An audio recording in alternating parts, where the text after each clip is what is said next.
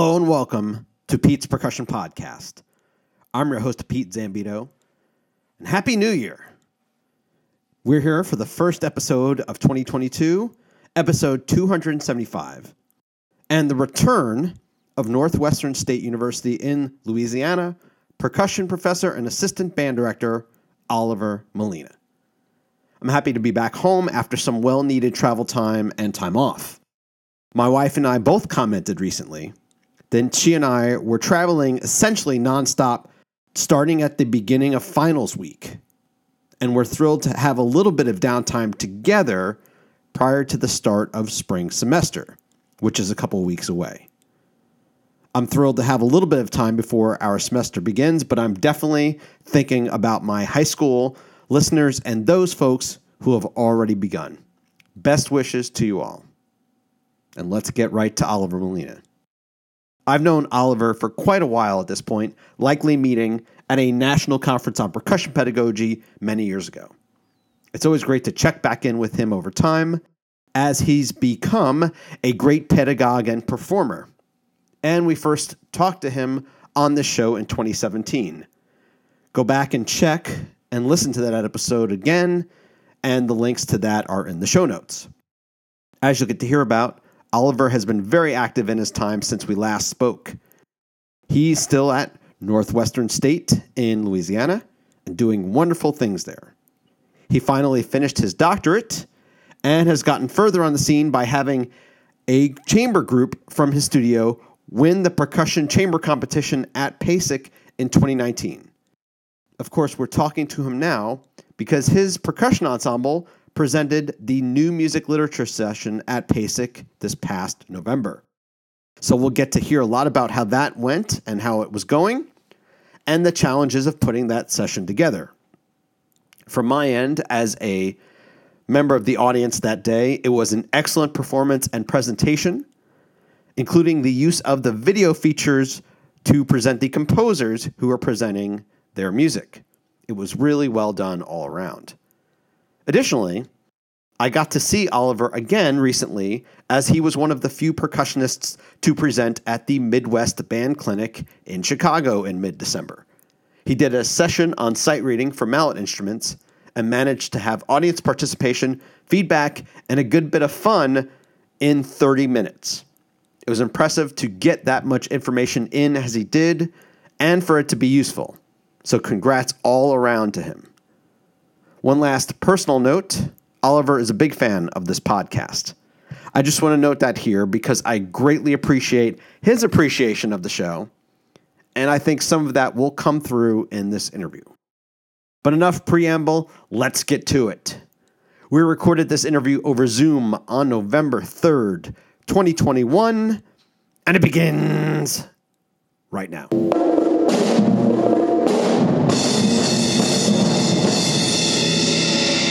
So, Oliver, tell me about what you and your group will be presenting and when they'll be presenting it at PASIC this year. The Northwestern State University Percussion Ensemble is presenting the New Literature Showcase Concert. Actually, it's a 90-minute session, and so it's a lot of music, and I'll talk more about that in detail later on. But we select pieces that were published or composed within the last 5 years, and we highlight those pieces for percussion ensemble. We were actually selected to do this in 2020, but then as we all know, COVID made sure that PASIC was not in person. I'm glad we are doing it this year. And so I'm not sure, I think every piece is still within the 5 years of 2021, but I think when we were researching pieces, I looked at pieces from 2015 up to 2021. So I guess like 5.5 years for that window.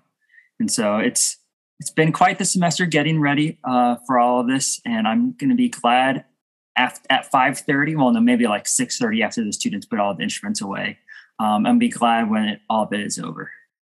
Remind me again of what the charge of this particular session, because it's longer. It's usually a little different. Different programs have done different things with it. Mm-hmm. So what was the charge of this specific program? Yeah, so it's mainly new music within the last 5 years.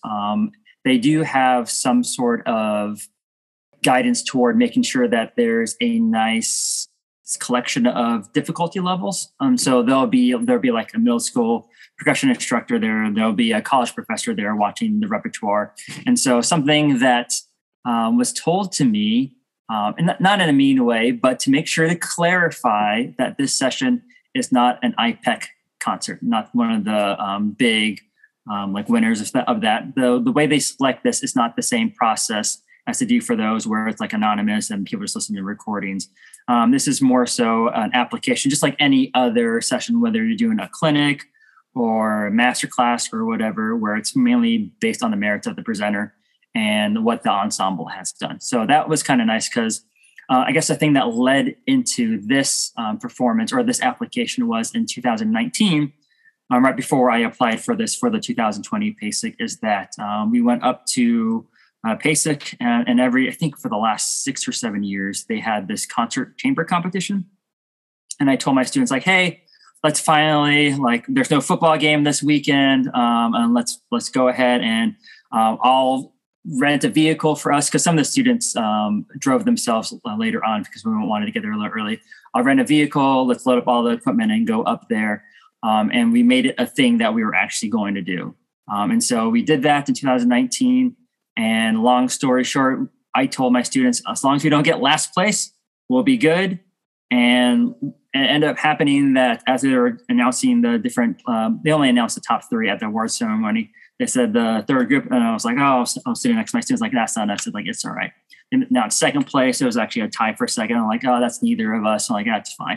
All right. Then I thought, like, oh, at least I don't know the stats yet, but hopefully we didn't get last place. And then the next thing you know, they announced Northwestern State University that we won, and we freaked out, and it was like crazy. Yeah. Like I had no idea. Like we prepped, and I prepped them pretty hard, but I had no idea that it was going to happen because I saw some of the other groups play that same day, and I was like, we're going against. I even remember the University of Texas at Austin brought a group. And they were playing this really drummy piece, and it was just awesome and fast, and like just all like fireworks going off, not literal fireworks, but it was just amazing. Yeah. And later on, I found out is that there were, I don't know for sure the numbers, but there was a quartet, and all of them were graduate students. 3 of them were maybe doctoral students, and one was a master's student. I was like, we beat those guys? I'm like, we're a bunch of undergrads. I'm like, oh my gosh, like this is just crazy. Yeah. And so that's why I didn't think we would make it at all. But then I guess their hard work definitely paid off, and they performed the crap out of it. So it was good. Yeah. Anyways, that led into, sorry, I kind of went. No, that was a great story. I want to, yeah. That led into me applying for the session for 2020. And I think that helped them merit us for this session.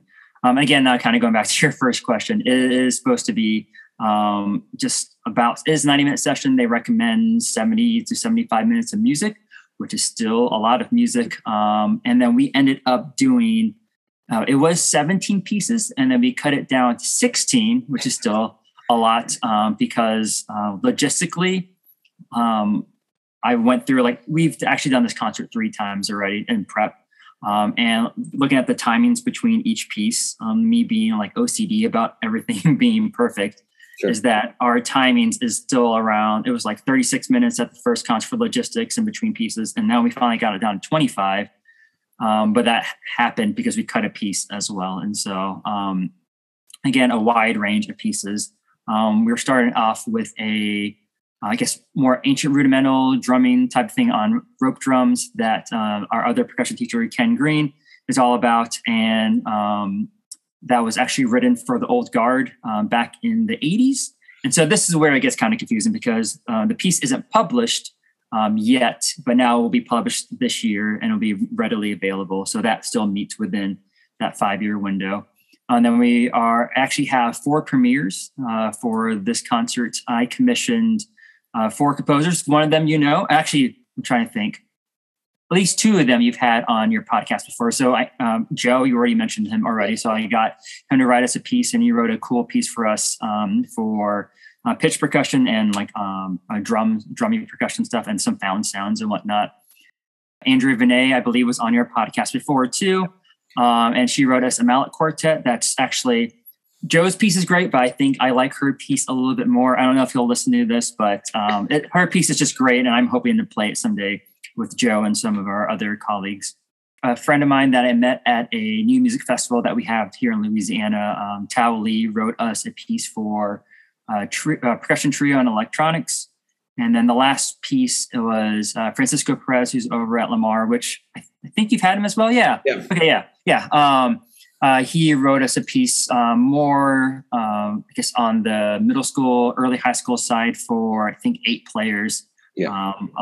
It's just really cool piece and just fun as well. And so just trying to find different pieces that would fit this program. And then the other, I guess the last thing, which I think was a good application point for when I submitted the application, was something that I wanted to do was make sure that I highlighted underrepresented composers. So the last new literature session that happened in 2019, looking at the composer list, and actually this kind of came to my thought because Adam Groh, he made a post right after PASIC saying about the lack of a diversity at PASIC when it comes to programming or the presenters or whatnot. And so part of my application was we're going to play, like we can play this concert, but then also we'll make sure that we represent other underrepresented areas. And so for even the ones I just mentioned, so Joe, Dr. Vinay or Andrea, Tao Lee is a Chinese composer, and then Francisco is a Mexican-American composer and all of that. And then there's a bunch of other composers on there out of the 16 that have hopefully a better sample of what actually somebody posted on this on Instagram yesterday, is that the Diversity Alliance posted, I guess, a collage of the different composers that are on part of our program. And somebody commented on there, this looks like a snapshot of America. And so it was a little bit nice to see different people on the program. You were kind of answering one of the other questions, which was, it's kind of, there's an encouragement to commission, because like that's part of, since obviously that would be 5, within the time frame. Have they given a limit on that, or is it just that if you're going to commission it, like let's like maybe one of these is specified for, like you said, like a younger ensemble or something like that? Are any of those parameters in there, or are they just kind of self-imposed in this case? More so self-imposed. So I guess I should have mentioned this earlier, is that they also want to make sure it shows a wide range of difficulty levels for the different types of ensembles, but then also represent the different types of companies that are out there. Sure. And so something that I wanted to do, it was hard to balance that, like the difficulty levels, and the representation of composers, but then also the publishers or different composers who self-publish as well. So that was definitely hard to get a nice mix of all that. But for the 4 that I commissioned, I wanted for sure, because those are all 4 of them are underrepresented compared to other areas. And I wanted to commission them specifically for this. I did ask them for, like, I know Francisco's piece, I told him, like, hey, maybe write it for an easier ensemble. I told them Dave Hall's Archipelagos piece. Kind of think about that style, which like that piece sounds harder than it is, but it's pretty much like an 8th grade level, like junior high level type of piece. But the way he crafts it, it's just really well written. And so he did that for his piece. There isn't necessarily any, you don't have to do any commissions at all. I just wanted to make sure I added some, because looking at all the pieces that the publishers do have, it was hard to find a better representation of those types of composers. And I get it in terms of what's kind of the starting point of your focus. And so if your starting point is I want to represent, I would show this representation, then yeah, that I could kind of see you're like, all right, I'm going to take care of that. Here's a way I can take care of that and like actually get us new literature, right? That we've kind of showcased. So that's great, because you're doing, you said 16 pieces. Yeah. So are you playing all of them fully, or are some of them highlights or like a segment of? Yeah. So 3 of them are only excerpts or a segment of it, because I think the total length for those 3 each is around like 8 or 9 minutes. And so in order to, again, this is why there's 16 pieces, is order to make sure the difficulty levels, the composers, underrepresented composers, and the publishers kind of have a better, mix of all of that. That's why there are so many. It would have been cool to do all of the pieces like fully, but then those 3, especially that are excerpted, are just a little too long, and that means there would have been another composer or publisher not being able to be played for our concert. Is the design of the concert in such a way that you're going to talk about some of these pieces, or are you going to, is a plan to just kind of, you're playing through, here's some program notes, here's kind of like like an annotation essentially of what's happening. How are you styling that part? Like when I thought about this, I thought it was a good idea to do all of it. And then now I'm in the thick of it. I'm like, this is so much work. So anyways, there are program notes. The composers all sent me their program notes. Mm-hmm. And it's great. And that program's hopefully going to be sent to the printer today. Fingers crossed, because there's some edits that still need to be made. But something else that I also did, I solicited each composer to make an intro video. So while we're doing logistics on stage, hopefully, and I didn't confirm with PAS that we're still able to show a video, is that the Andrea Vinay will show up on the screen. She'll talk about her piece while they're not watching us move on the stage frantically. Yeah. To move. And that's something we're going to do this Sunday night. It's just practical logistics. I'm going to show the video while it's going on. And each video is about 45 seconds to a minute.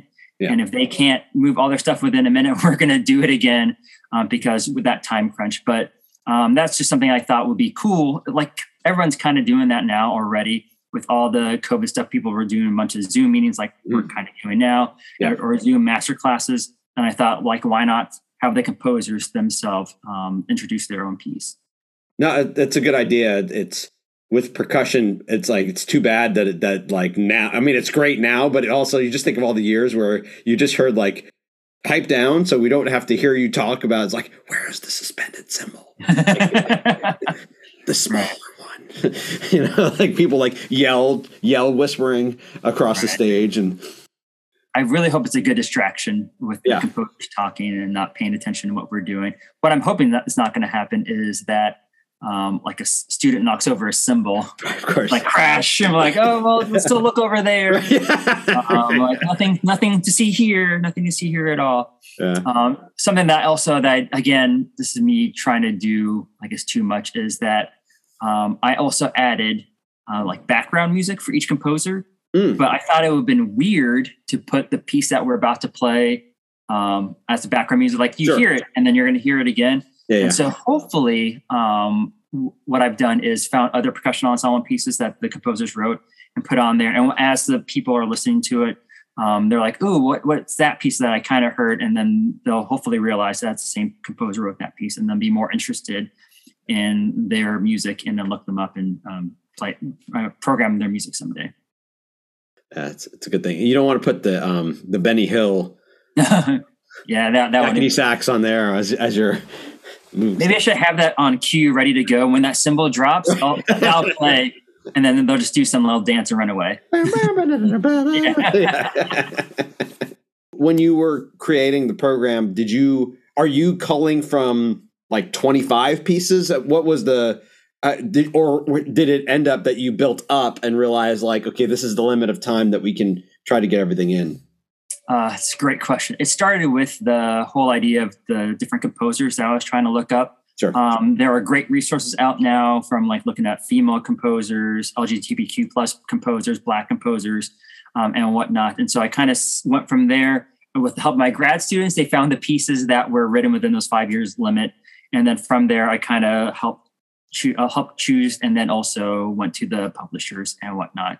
And so it's kind of started from what pieces did I think fits that composer representation, but then also what can my students play? Sure. Because they're not going to play any weird avant-garde stuff or graphic score notation, which is cool, but I don't know if people are really going to buy into that at that type of concert with that type of personnel. We're trying to find the next piece that they want to play for their program. But then it was kind of figuring out the math, like this piece, but then figuring out the time length to make sure it all fits. It was nervous wracking because when I had the 17 pieces initially, it was at 76 minutes. And I was thinking, if we spent 1 minute for transition between pieces, we're already over 90 minutes. Like, this isn't going to work. Yeah. And so the logistics side like gives me nightmares. I think I woke up the other night thinking like, how am I going to fix this? Like, how is it going to work out? Yeah. But definitely just trying to, like I said earlier, composers, publishers, and then difficulty level were a good way to kind of, and hopefully whoever goes to the concert can see that there's a nice broad spectrum of different things that are represented. Now, what about equipment? Did you look into that in terms of stuff you were bringing, stuff that might be there you could use in terms of limiting or whittling down what you're playing? So I wish I had thought about that beforehand. Yeah. It was more so like, hey, we generally have all these instruments, and I had planned. So in 2011, it's actually kind of cool that 10 years later, I'm bringing my students, because in 2011, when I was at the University of Iowa, we performed the same concert. Yeah. And so 10 years later, I remember, or I guess 10 years earlier, I remember we brought everything that we needed for the concert. We didn't borrow anything, and it was just easier that way. This time around, we could have brought all our stuff, but since I have some great sponsors, especially with Yamaha and some other companies, they were able to help provide some of the instruments. And so I think keyboard wise, all we really need to bring is a 5-octave marimba. And it's nice because they already are bringing us some stuff. I know there's some logistic things that they have to do because the concert chamber competitions at the same time and whatnot. Oh, never mind. I remember we have to bring 2 glockenspiels and a 5-octave marimba, and then a bunch of drums and other smaller stuff that will fit easier. But I wish I had thought about that piece beforehand. And then also the program order so that I had to move through all the instruments. But I think it was more purely on the music side first, as opposed to instruments and logistics and whatnot. Has it been a struggle to figure out a program order that fits your ability to move from piece to piece, while maybe also considering what might be a good opener and closer? Yeah, so I don't know if you can tell, but like not on the screen, but I've definitely got more gray hair just from this semester, or may have been from this COVID year in general. Sure, yeah. But like I got a haircut today, and I can see all my gray hair a little bit more now, which is like it's the stress of this basic performance in particular, I think. Mm-hmm. But it was interesting trying to make sure it all kind of flowed. It could have just been like when I first initially put the program list in order, it could have been just whatever, but I think it flows pretty nice. We start with that rudimental piece that I mentioned is nice and loud and drummy. And then we go to more of a bigger percussion orchestra piece. And then from there are pretty much 3 main stations on stage, the main keyboard area in the center middle. And then there are like smaller quartets or chamber ensembles on either side. And so logistically it is working out. But it's, again, still giving me nightmares and stuff like that. Sure, yeah. One of the things that I'm curious about is that I always know that, like, this is kind of tends to be a fascinating, one of the more varied concerts that we typically have because of the nature of what people are selecting and how they're thinking about it, but also that there's just so much music, mm-hmm. and I think a lot of times.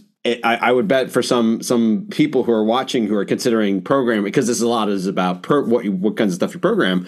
There's a lot of times when you hear something, and I'm wondering if you've had this encounter yourself in the audience where they're playing a bunch of stuff and you're just like, no, like, maybe. You're making these judgments on the kind of like right off the bat, right? It's definitely hard because there's just so much out there that you could choose. Sure. And I think a lot of these programs are just a reflection of the directors and like kind of what they're into as well. And then especially, I think that nothing that on the program, maybe one piece is a little bit more challenging and out there for the students because they're not used to that contemporary side as much. But definitely I think all of them are enjoying the music, and hopefully, whoever comes to it, if you're able to come to it, whatever, because I know a lot of people come in and out, and I've done that before. It's kind of one of those things like, hey, what's on the program? I'll watch this for a little bit. That's awesome. Like I know that composer, But then hopefully people can find the pieces later on that they don't see and can still program it. I guess something else that I wanted to mention, because we were talking about the time length of it being 90 minutes and all the stress that goes along with it, is in 2011 when we did, it was a 90-minute concert. And then for a period of time, I don't know how many years it was, because I went to those PASICs as well. Yeah. They trimmed it down to a 60-minute concert, which sounds amazing because that's more manageable. But then I don't know when they bumped it back up to 90 minutes. And so again, 90 minutes is with no intermission at all either. It's just 90 minutes straight of just playing the entire time. Yeah. Well, I guess because it's a literature session, you want to, I mean, this, like, I think of this when I've gone to band master stuff and they'll just try to, like, you know, there's like way more literature that comes out for band, I think, than comes out for percussion. But it's the kind of thing where you're just like, we just want to like get to some part of all of these. Right. You know, and so it's a lot of just like, here's 2 minutes. Cool. You kind of got the sense, like, you know, so I feel like it's a good for, you know, I think of it from the audience perspective that it's good to just try to get, that it's better to have more stuff on this one. Sure. Even though, but as you said, way more stressful for you. Yeah. It's also fun in a way. Yeah. Because like I enjoy the logistics side of it and making sure it works, but I had no idea how hard it was going to be with that long of a program with 16 pieces and whatnot. Yeah. So it was fun, but not fun. It has been a good challenge for my students. So something that was interesting is with COVID and everything else like that, the students that I have now are just from 2 years ago when we won PASIC are different. Like numbers are just lower in general. I don't know if you're seeing that in Missouri as well. Mm-hmm. But the marching band isn't as big. The drum line for sure, which I deal directly with, is a lot smaller than usual. But talent-wise, which was not a great thing. So when I mentioned the 2019, when we won the concert chamber competition, there were 5 students that participated in that. In 2020, if we were to have performed at PASIC, all 5 of them would have been back for that. This year, since now 2 years after they won that, only 2 of them out of the 5 are left. One graduated, one is still here, but now is going to biology and medicine, so he's not really doing music as much. One's going to student teaching. Actually, 2 are going to student teaching and aren't involved anymore. And the other one that's still here stayed for his master's. And so it's really only like one student who's really here from that. And so the students that were here, and then some other students also around that time went on to graduate school. And so it was kind of a rebuilding year with a PASIC performance looming. And so it definitely had its challenges, but they definitely have stepped up. I'm looking forward to, again, that's 5:30, 6:30 when we're all done and don't have to worry about it. And they go do whatever college students do at PASIC. I don't know what they do because I don't want to know. Exactly. And then we're just good after that. Yeah. They invite you and you're like, I think we're good. Yeah. I'm going to go hang out with the adults. Right. Awesome. Oliver, you had been on about 3.5 years ago or so. Tell me a little bit about what's been going on at Northwestern State. Obviously, you can kind of wheel in the pandemic portion of that, but also some of anything that with your job that's kind of adjusted, changed, moved around, stuff like that. My main role, percussion teacher, but then also as a band director, because same role like you. And so that hasn't changed. I've just added more things on my plate for some reason. I don't know why I like being so busy. But in 2019/20, I actually started a steel band here. I was able to get a grant that I think I was around close to $68,000, something like that. Nice. And with that, I was able to get, I think, 7 leads, 2 double tenors, 4 double seconds, 3 cellos, and 2 6 bass sets. And then not a full engine room, but a drum set, timbales, congas, bongos, and whatnot. And all the cases and hardware that went with it. And so that was a fun thing because I had steel bands in my undergrad, master's, and graduate doctoral degrees. And also when I taught high school for a little bit, it was nice having a steel band. Then when I came here, there was no steel band. And so part of me felt kind of empty because I was used to having that ensemble because it was just so much fun. Yeah. But then I was finally able to apply when I think it's like 2 or 3 year cycle for the arts that happens in Louisiana. And then I was actually able to get it. And something that's like a quick side note to that, a friend of ours, Dr. Brad Meyer, was one of the people reviewing that gave his recommendation for me to get the steel band grant.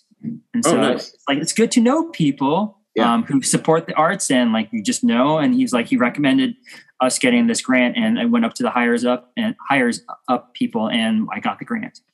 We started the steel band in January of 2020, I guess 2 months right before the world shut down. And it was great because there were so many students that were interested in it.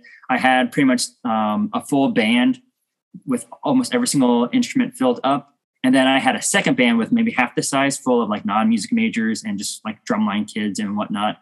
And then that happened. And then since then, like we started back in the fall of 2020 in person, but with masks and social distancing and whatnot.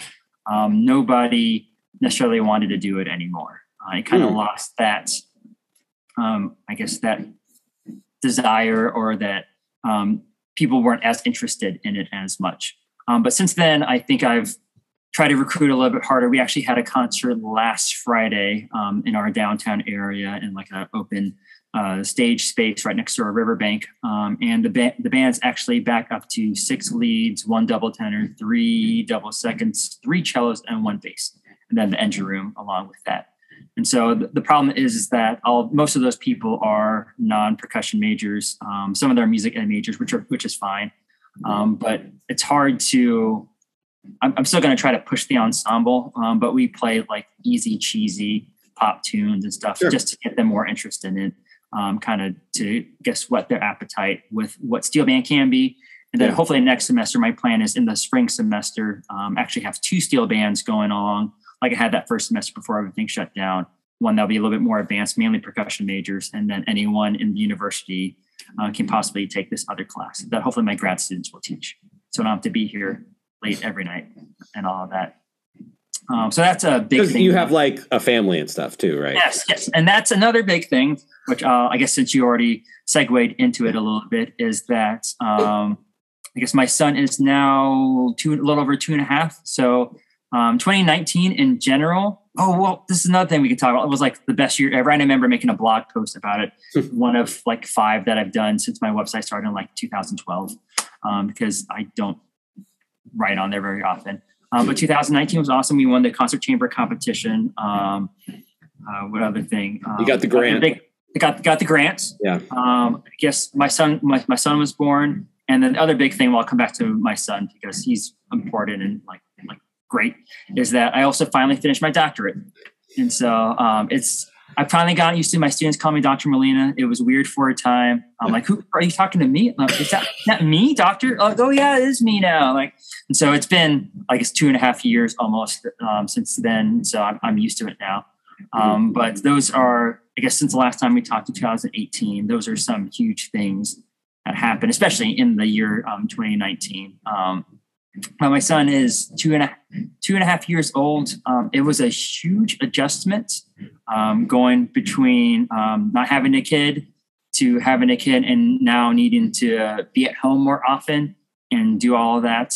Something that I think what I've learned to do, it doesn't help that this semester is a little anomaly because of PASIC, is that I sometimes just go home at the end of the day and I can't think about work, because when I'm with my son or with my family, I have to be paying attention to what they're doing. I can obviously still think about it, but I'm purposely trying not to do any work, try not to answer any emails or like if people text message or whatever. And it has helped a little bit, my stress, because during that time, it's what I focus on.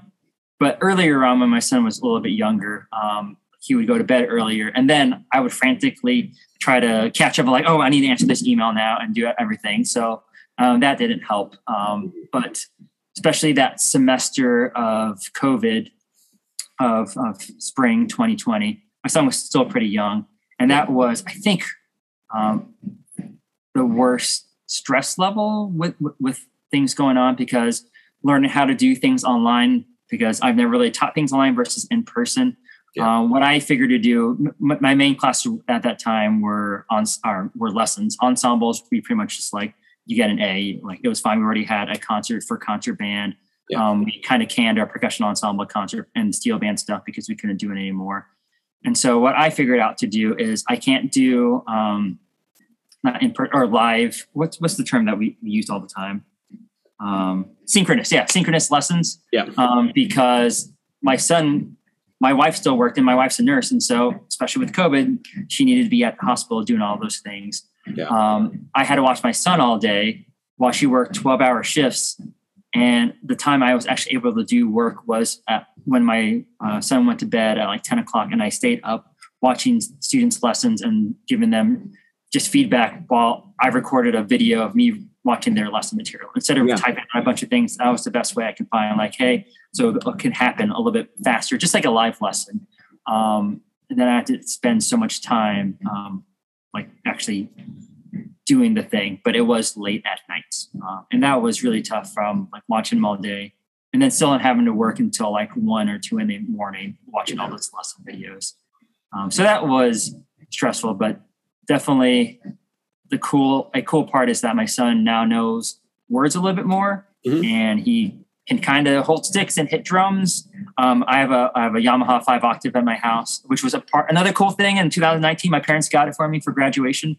And so I was able to get that, but he plays it more than me, because when I come home, I'm like worn out, but he says, let's play the marimba. And so I play marimba sometimes, and he plays on the drum set next to it and just hits it, and it's lots of fun. But that's just a huge game changer, just having all the extra responsibility that I didn't have before, but it's so rewarding and so much fun. It's great. So that's a huge thing that's changed since the last time we really talked. Yeah. And your son gets, grabs the mallets, and he's like, okay, Merlin, second movement, and then like keep up, basically, right? The weird part is, so we bought him this kind of, it's more like a kitchen stand chair thing. So that would like they make it so that kids can help in the kitchen or whatnot. But that's kind of been relegated to the marimba. And for some reason, I don't know why, but he really enjoys the low octave. Like anytime I put that little ladder chair thing on the higher end, he says, no, Dad, I move it. I'm like, okay. And so I have to give him the softest balance possible. He still whacks it pretty hard. I'm like, whoa, no. Those are the thinnest bars. Like, don't do that. Yeah. But it's just funny, like just seeing seeing me do the things I do, and him just wanting to do it all as well, even though he has no idea what he's doing. But he will someday, maybe. Well, the cool thing is, I mean, when they're that age, personalities are starting to form. So like, they're becoming human beings slowly, but it's happening. For sure. Yeah. It's crazy. I had this idea, or I was going to make this post last night. I was on the other side of the house doing something or putting something away for him. And then next thing I know, he yells from across the house, Dad, which is like, wait, who are you talking to? Like, Dad is like for older kids. Like, you are still only 2.5. Like, it's either Dada or Daddy. Yeah. Like, don't say Dad, because I'm not ready for that yet. And it's just crazy, because now he can like say short sentences, like 4 or 5 word sentences. I'm still working on the counting thing, but we're able to actually have conversations more or less. And he's able to let me know what he wants. Like, Daddy, play marimba. I'm like, okay, I'm going to go play marimba or whatever. And so it is great. The personality thing is great. And it's the best part at the end of a long day, whether it's at like end of a football game or just when I come home, he's just so excited to see me. Yeah. And he's like runs up to me. My wife opens the door if she's home before me. And lets him run out, which makes me nervous, because like there's streets. I'm at the street. There's cars, and there are dogs supposed to run out. Like, no, go back inside. But he just runs up to me to corral the dogs back in and everything. Yeah. It is great. It's a very cool or very fun stage of his development right now. Yeah, no, that's amazing. Daddy, play Marimba de Amor. Just yelling out all the hard stuff. Like, I didn't warm up yet, son. Hold on. Yeah, that's awesome. When you were telling me about the kind of the stuff you've accomplished, particularly with the grant, when I was, that is quite a haul for steel band equipment. That was my first thought. I was like, you got a grant that when you said the amount, I was like, that's a band. Like that's not like a steel drum chamber ensemble. You got the full deal. That's awesome. Yes and no. I had actually planned, my original grant proposal had fewer pans in it, but higher quality pans. Sure. But the company that I was getting the quotes from and had worked with before, and actually my own personal pan is from Alan Coyle down in Pensacola. Is that the pans that he was going to make for us would have taken him a ridiculous amount of time from scratch. Sure. And so we just got,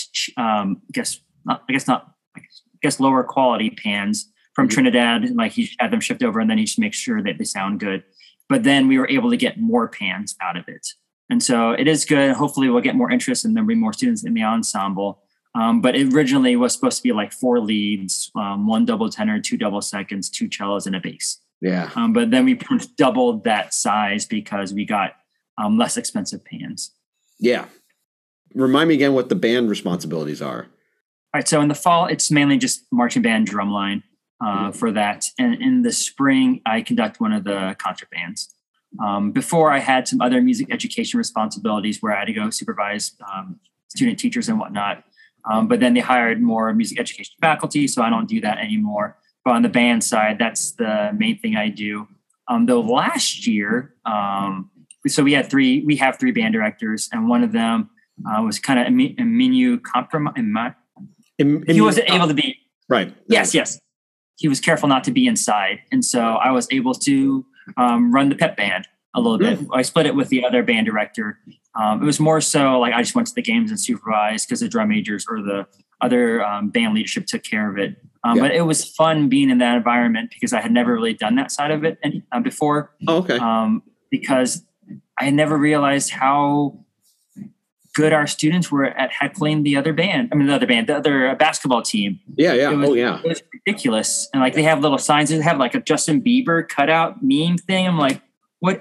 No, it was like his mugshot picture from when he got arrested how many years ago. Like they hold this up while they're doing free throws and other stuff. I'm like, this is crazy. Like they need to simmer down. We're going to get in trouble, but it's all in good fun. They know their limits and whatnot. And if they were to get in trouble, that's why like me or the other band director would be there. But it was definitely a different experience, especially from football, where it's like kind of go, like play is dead play. It's like basketball is so easy. You sit there like, oh, next thing's come up. Like we got 5 minutes to figure it out and then play. And it was a fun experience, but not fun because that was also at the same time after my son was born. So I had to spend more nights away from home and whatnot, but it was definitely a fun experience. Yeah. Well, yeah, that's cool. Well, it's good. It's good you're still doing all that. I think. I mean, unless you're just getting tired of it and ready to move on. I don't know. Yeah. Yes and no. I definitely enjoy because the marching band side, because I feel there's a better connection to the students. Most of the percussion majors stay in it. Yeah. And also scholarships are tied with involvement with the band. And so I can kind of grow that rapport and the relationships with them a little bit more. If I was just a studio teacher, I think I'll be a little bit harder. Yeah. And then concert band, it's always hard for me because I only do it in the spring semester because we will have only one concert band in the fall and then all 4 of them in the spring semester. So I always have to spend like a couple weeks figuring out how to do this again. Yeah. It's like a score study with like this type of score with all the instruments and like listening for this. And I have to remember my warm-up process. Like, how do we which way we're going to tune this day and all this other stuff. It just takes a little bit more time for me, but I do definitely enjoy that because again, most of the people in that band are in the marching band. So I get to know those students a little bit more and do all of that. Yeah.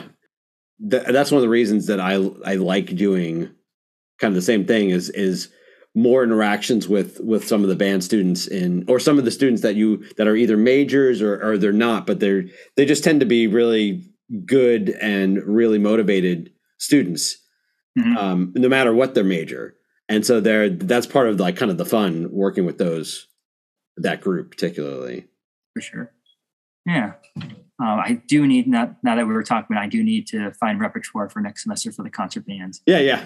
Right. Because that's coming up.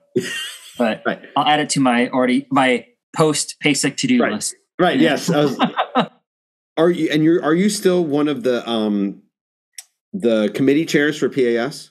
Yes. Yeah. I believe by the end of this year is the end of my second year as the education committee chair. And so that's definitely been hard this semester because, again, all of my thoughts and like nightmares all go to PASIC about our showcase concert. Yeah. But definitely there are a lot of good people that I think there's 26 people on the committee. And I think it's the largest committee aside from the Diversity Alliance, but that's not necessarily a committee. But there's definitely a lot of stuff going on with that. We were trying to do different things and start new subcommittees and making sure that we're a good resource for music educators out there, especially the non-percussionist music educator. I guess one thing that I did start was a little over a year ago is I don't know if you've seen the PAS Classroom, which is just pretty much like 1-minute videos on like short tips that hopefully as people are scrolling through Facebook or YouTube or whatever, we're not on TikTok yet. So hopefully that'll come down from the PAS office, but just saying like, hey, if you want to play your snare drum rolls better, which I think Emily Tanner Patterson, which I know has been on the podcast a few times with you, has a video that talks about buzz rolls that should be coming out probably after PASIC. And so just videos that are just really short. And I guess the idea was like initially Instagram videos were only a minute in length. They've since then lengthened it, but how can people watch something in that short amount of time while keeping their focus and not like scrolling through it so quickly that they don't learn anything?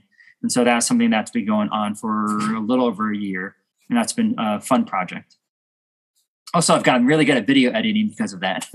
Sure. Yeah. It's been fun. Yeah. That's a definitely useful skill. The Ed Committee, is the intention to make articles for percussive notes and rhythm scene? Is it to kind of create, like to figure out what to do about PASIC stuff? Like what do you, I mean, you're doing the new video project, which is awesome, but like, what are the other kind of responsibilities that committee is kind of tends to? Okay. Yeah. And so I guess for all committees, we actually had a committee chair meeting last night with all the different PS committees. And so they reminded us of some of the stuff that all committees should be doing. Yeah. One of it is articles, like you mentioned. Something that I require for my committee is each year they have to write at least one article. And since we have the press notes, we also have the Rhythm Scene blog, but then also through our committee, we have the Educator's Companion, which again is directed mainly for the non-percussionist educator, but more just articles just for that. And so within a 3-year term, each committee member should be writing an article for each of those. So that's important. We also help judge the PASIC applications each year that are more, I guess the categories education, which is, I think is one of the larger categories as well, because technically you could call any PASIC clinic an education clinic. Sure.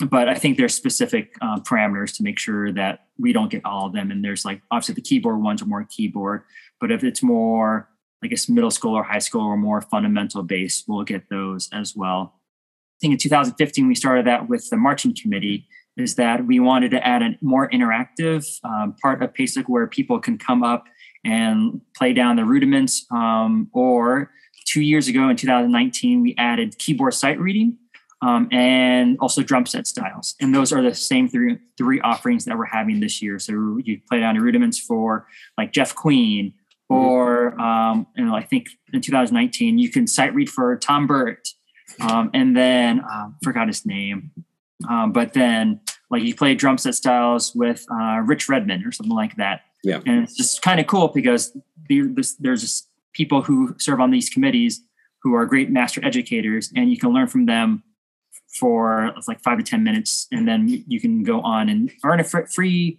deck of playing cards because you help participate in it.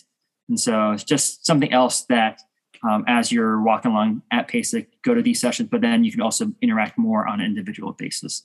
Yeah. So that's a big thing that's coming up next week. We actually emailed our subcommittee chair, Dave Stark, about it today. So looking forward to seeing that keep going. Yeah, no, that's a great addition to the events. Within the stuff that I guess you saw or interacted with in terms of presentations for PASIC, what kind of stuff is, I don't know, sponsored or was highly recommended by the committee for PASIC presentations within 2018? I believe it was 2018. I think PAS changed the way they do panel discussions. They kind of opened the floor to anybody submitting panel discussions. In the past, it had been each committee kind of had their own panel discussion, and they kind of got grandfathered in, or they were able to get chosen. But then in 2018, I think, or 2017, one of those a few years ago, they opened it up to anyone. And so it was been a few years since the education committee actually had a panel discussion. Yeah. And so I recorded this on Monday night at 9 p.m. till like 10:30 p.m. because that's when everyone was free. Yeah. But as the virtual offerings for PASIC this year, our panel discussion is virtual this year. And I think the title of it is Finding a Balance, How to Incorporate Marching, Concert, Drum Set, World Percussion into Your Classroom. And so that will be, I think it's on Friday afternoon when they're going to premiere it online. I think maybe 2:00. I don't remember exactly. But all of those virtual PASIC sessions are going to be premiered on that Friday. But that was nice talking to those guys. It was Ken and Wiley over at Marcus High School, John Wooden, who teaches at Southern Miss, Mandy Quinn, who teaches at East Central Community College. I think that's something that's generic. I don't remember exactly, in Mississippi. Chris Dandelis, who teaches at Wabanzi Valley High School in Illinois. Stephen London at DeKalb High School, I think, in the Illinois area. And then Pablo Riepi, I think this is how you pronounce the last name, which is now at Oberlin. All of them shared their thoughts about how they incorporate all these different areas of percussion so that their students have the best experience. I was like, I pulled up the random ask questions list, so I was like, all right, we're gonna kind of throw a few of these at you to close out. Sure thing. All right. So I'm trying to think of things that we didn't ask you. Well, here's one. What is because this one's relatively new, what's your karaoke go-to song? Oh, gosh. So the first thing that popped in my head, because it's like a meme or a video that I saw, is Tequila. Okay, yeah. Which is not really a karaoke. Okay. I remember seeing a video of somebody doing it, and like the whole song goes on with like the horns or whatever. Yeah. And the guy pulls up the microphone and says Tequila, and then the rest of the song goes on. That's the whole song. I don't know if I have a karaoke song because I'm not a fan of singing. I remember taking like sight singing or oral skills. I'm like, nope.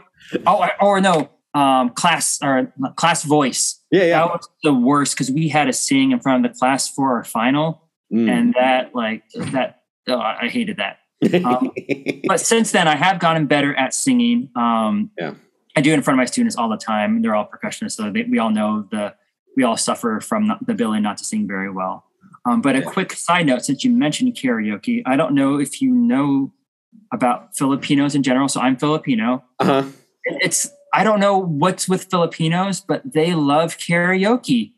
I don't know why. The reason I mainly bring that up is because my dad loves karaoke. And so in the 90s, it was always embarrassing bringing friends over to the house because he had stacks of laser discs. Do you remember what those are? Oh, yeah. And you plug in the microphone and blare it as loud as possible, singing like Frank Sinatra classics and all these old songs that are like Johnny B. Good. I'm like in front of my friends. And some of my friends were like hip and like, they were silly and they would want to do it too. But Filipinos in general, it's a thing. I don't know if you Google karaoke in Philippines or Filipino, like you'll probably like your results would be ridiculous. But I did not get that bug because I'd rather hit things with sticks or mouse or play with my hands than sing. So I don't have one because maybe I was scarred when I was a young kid. It's like you bring friends over and your dad would have the whole system set up and they're like, the friend might not be sure if like he can enter more of the house, maybe, unless they did a performance. I'm not sure. Oh my gosh. It was like every time like there was a party, Christmas party. I remember like even now, if we were to go home to visit, he would play like the Christmas Laserdisc one. Oh yeah, of course. Like it's Christmassy and like Christmas Carol, so that kind of flows a little bit more. But just randomly throughout the summer or whatever, I'm like, no, I don't want to sing right now. Like no, thank you. Oh, that's hilarious. We do have one of our close friend and one of the folks in the music department. He is Filipino and he does have the karaoke system. And we actually want him to bring, like, it's become a fun item for kind of the get-togethers is to pull that out, particularly late in the evening when there's less alcohol around because it's been consumed. We'll put it that way. For sure. Yeah. And it's a fun time. We all enjoy it. So it's what's cool though is that you can he's got the system where you can set the key, like that you can actually put it in a singable key. So that's a blast. But so that's good stuff. Is there a movie or TV show that you either quote a lot or you could just, or particularly if it's a movie, like if it's on, you could pretty much say line after line after line, just no problem. I know you asked this question of me when I first was on here about like a good movie and a bad, terrible movie. My favorite movie of all time is still That Thing You Do. Mm-hmm. And so I think I could say lines from that. Like if we were on, I could probably just say lines along with it or say it right before it happens because I'm like a prophet or I can, whatever. I know what's going to come up next. But something that's, I guess, a show that recently that I've watched a lot of, and it can kind of say some things because when you have a kid, you watch the same shows over and over again. Sure. Yeah. But the show Bluey, I don't know if you're aware of this show. It's on Disney Plus or on Disney Junior, and now it's on Disney Plus too, but we watch it on Disney Plus all the time. It's like, I don't know, it may be like the best television show ever. That's a tall order. Right, sure. But like it's a kid's show, but it's not a kid's show because if you're a parent, you can definitely relate to the parents that are on there and understand what's going on. But that's one of those things that, because I've watched it so many, there's only two seasons right now available on Disney Plus. And I think I've seen each season maybe like 15 times or something like that. Of course. It's just ridiculous. Like it just keeps playing over and over again. But that show is like the dad on it, especially, is one of those dads that it's like not a real character because not all dads are like that. Like, sure. It's kind of more of inspiration. Like I want to be like Bandit. That's the name of the dad.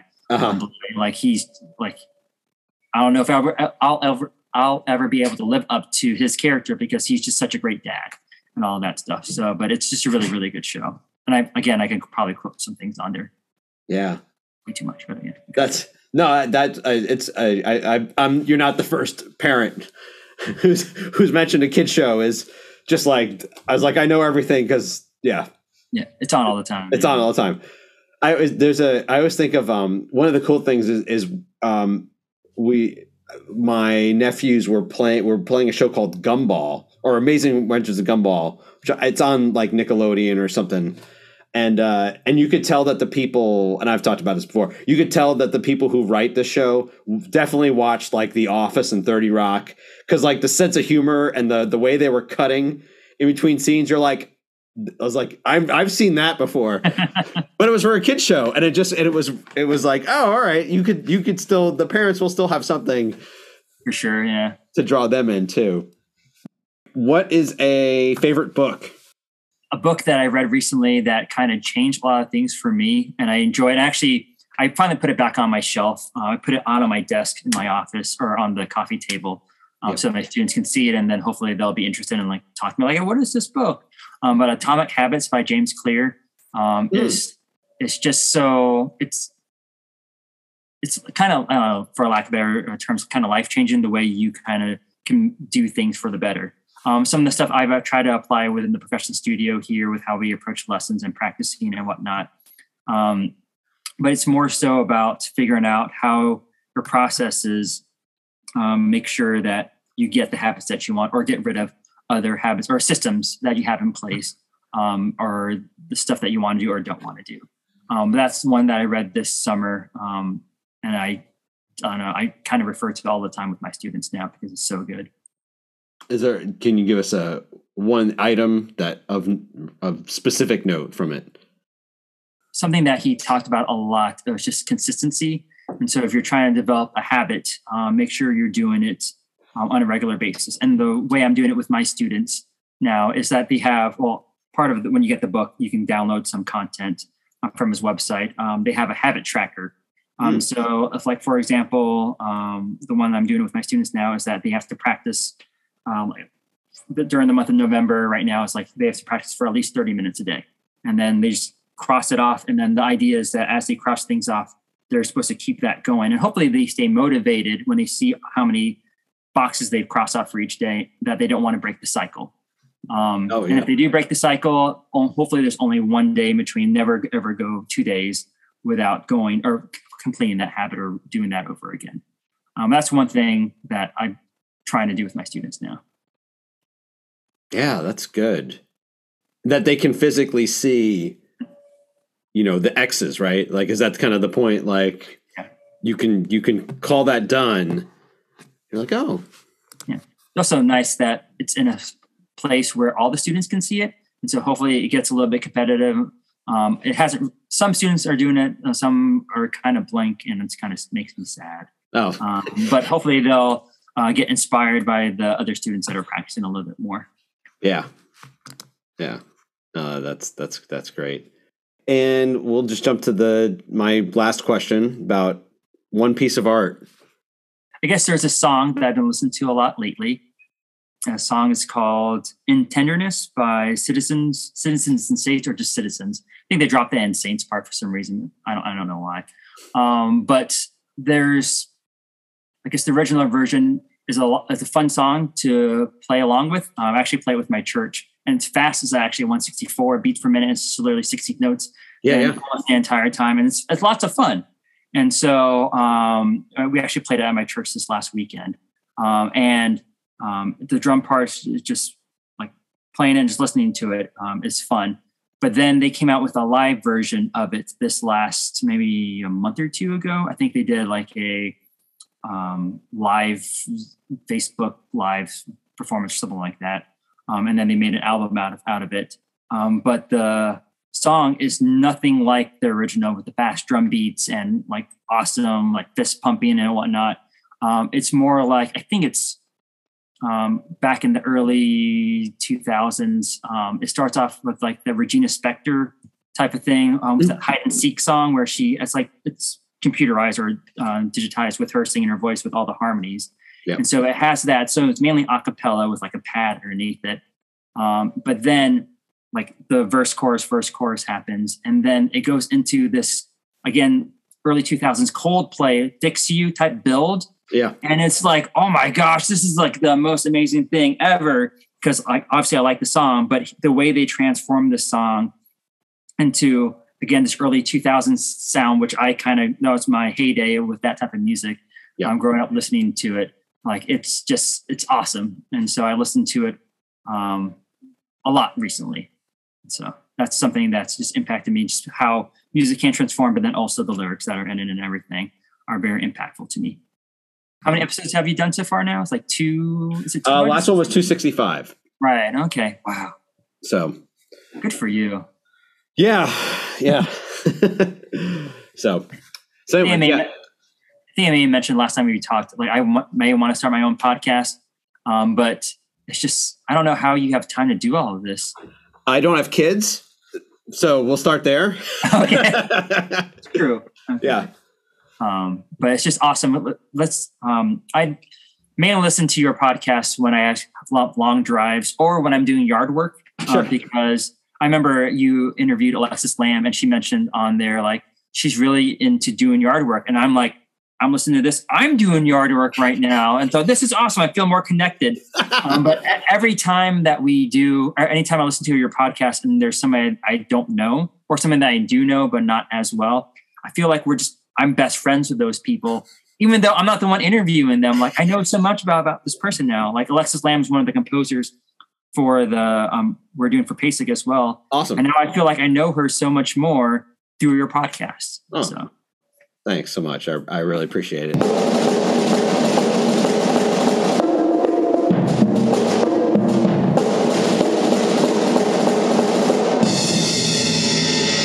It is always great to catch up with Dr. Oliver Molina. We had a chance to catch up further at both PASIC and Midwest, and I wish him well as he continues on his career. And of course, please keep listening. So greatly appreciated to hear from him on his kind words about the show. Speaking of longish running shows, this week's rave is an appreciation of the recently finished 5-season run for the HBO series Insecure, created by and starring Issa Rae. As may be gleaned from what I rave about in this segment, my media watching is usually not focused on scripted television. Here and there, yes, but not that often. However, I've kept up with Insecure since it came onto my radar 5+ years ago, and I'm thrilled to have stayed with it to its conclusion. The star and creator, Issa Rae, plays Issa D, a person working for the local education nonprofit in Los Angeles who goes through various career and personal ups and downs, as one does in their adulthood. The show also focuses on the lives of her friends and close love interests, including Molly, played by Yvonne Orji, Lawrence, played by Jay Ellis, Kelly, played by Natasha Rothwell, and Tiffany, played by Amanda Seales. The showrunner for the series was Prentice Penny, and the primary director was Melina Matsoukas. While it's very typical for the main character's primary relationship to be about her love interests and partners, and yes, it did come up nearly all the time, the actual love relationship that was the core of the show was the friendship between Molly and Issa. The two of them were portrayed tremendously, and they accurately showed how close relationships between friends can vary, be great, break off, and return again for any number of important reasons. The show was also frequently very funny. While all of the characters had their moments to shine, particular shout-out needs to go to Natasha Rothwell's Kelly, who was always a welcome and hilarious addition to just about every scene she was in. As mentioned in some of the writing and documentary footage about the show, Natasha was brought on originally for behind-the-scenes stuff like writing and directing, but became a breakout character through her hilarious one-liners, many of which she improvised. And while this may not mean as much coming from a white guy, that this was nearly all African-American cast and crew by design, it matters to state this outright because of its intentionality. Nearly everyone interviewed discussed how not only was this the first time the cast and crew were majority black, but also stressed that it was the best, safest, and most rewarding work environment they'd all been on. And that came from cast, directors, producers, directors of photography, grips, drivers, makeup, costume designers, hair, writers, script supervisors, casting directors. They all said it was quality and helped make the show what it was. Lastly, as mentioned in articles and documentary footage, this show was a love letter to Los Angeles. Issa Rae particularly wanted to give the same love to the Los Angeles she knew in the same way that Martin Scorsese, Woody Allen, and many others have given to New York City. And that definitely was apparent. If you have HBO and HBO Max, you can and definitely should stream the entire series of Insecure. You'll be thrilled you did. And that's our show. Subscribe to the podcast on Apple Podcasts and leave a comment and a rating. You can find every show at the homepage at PeteZambito.com/Pete's Percussion Podcast, the episodes, where all the show notes are also located. The show is also on SoundCloud, Stitcher, Spotify, and many other podcast locations. If you're on Facebook, like the page Pete's Percussion Podcast. You can find me there, on Instagram and Twitter at Pete Zambito, or by email at peteperkpod@gmail.com. And I'll catch you next time. Until then.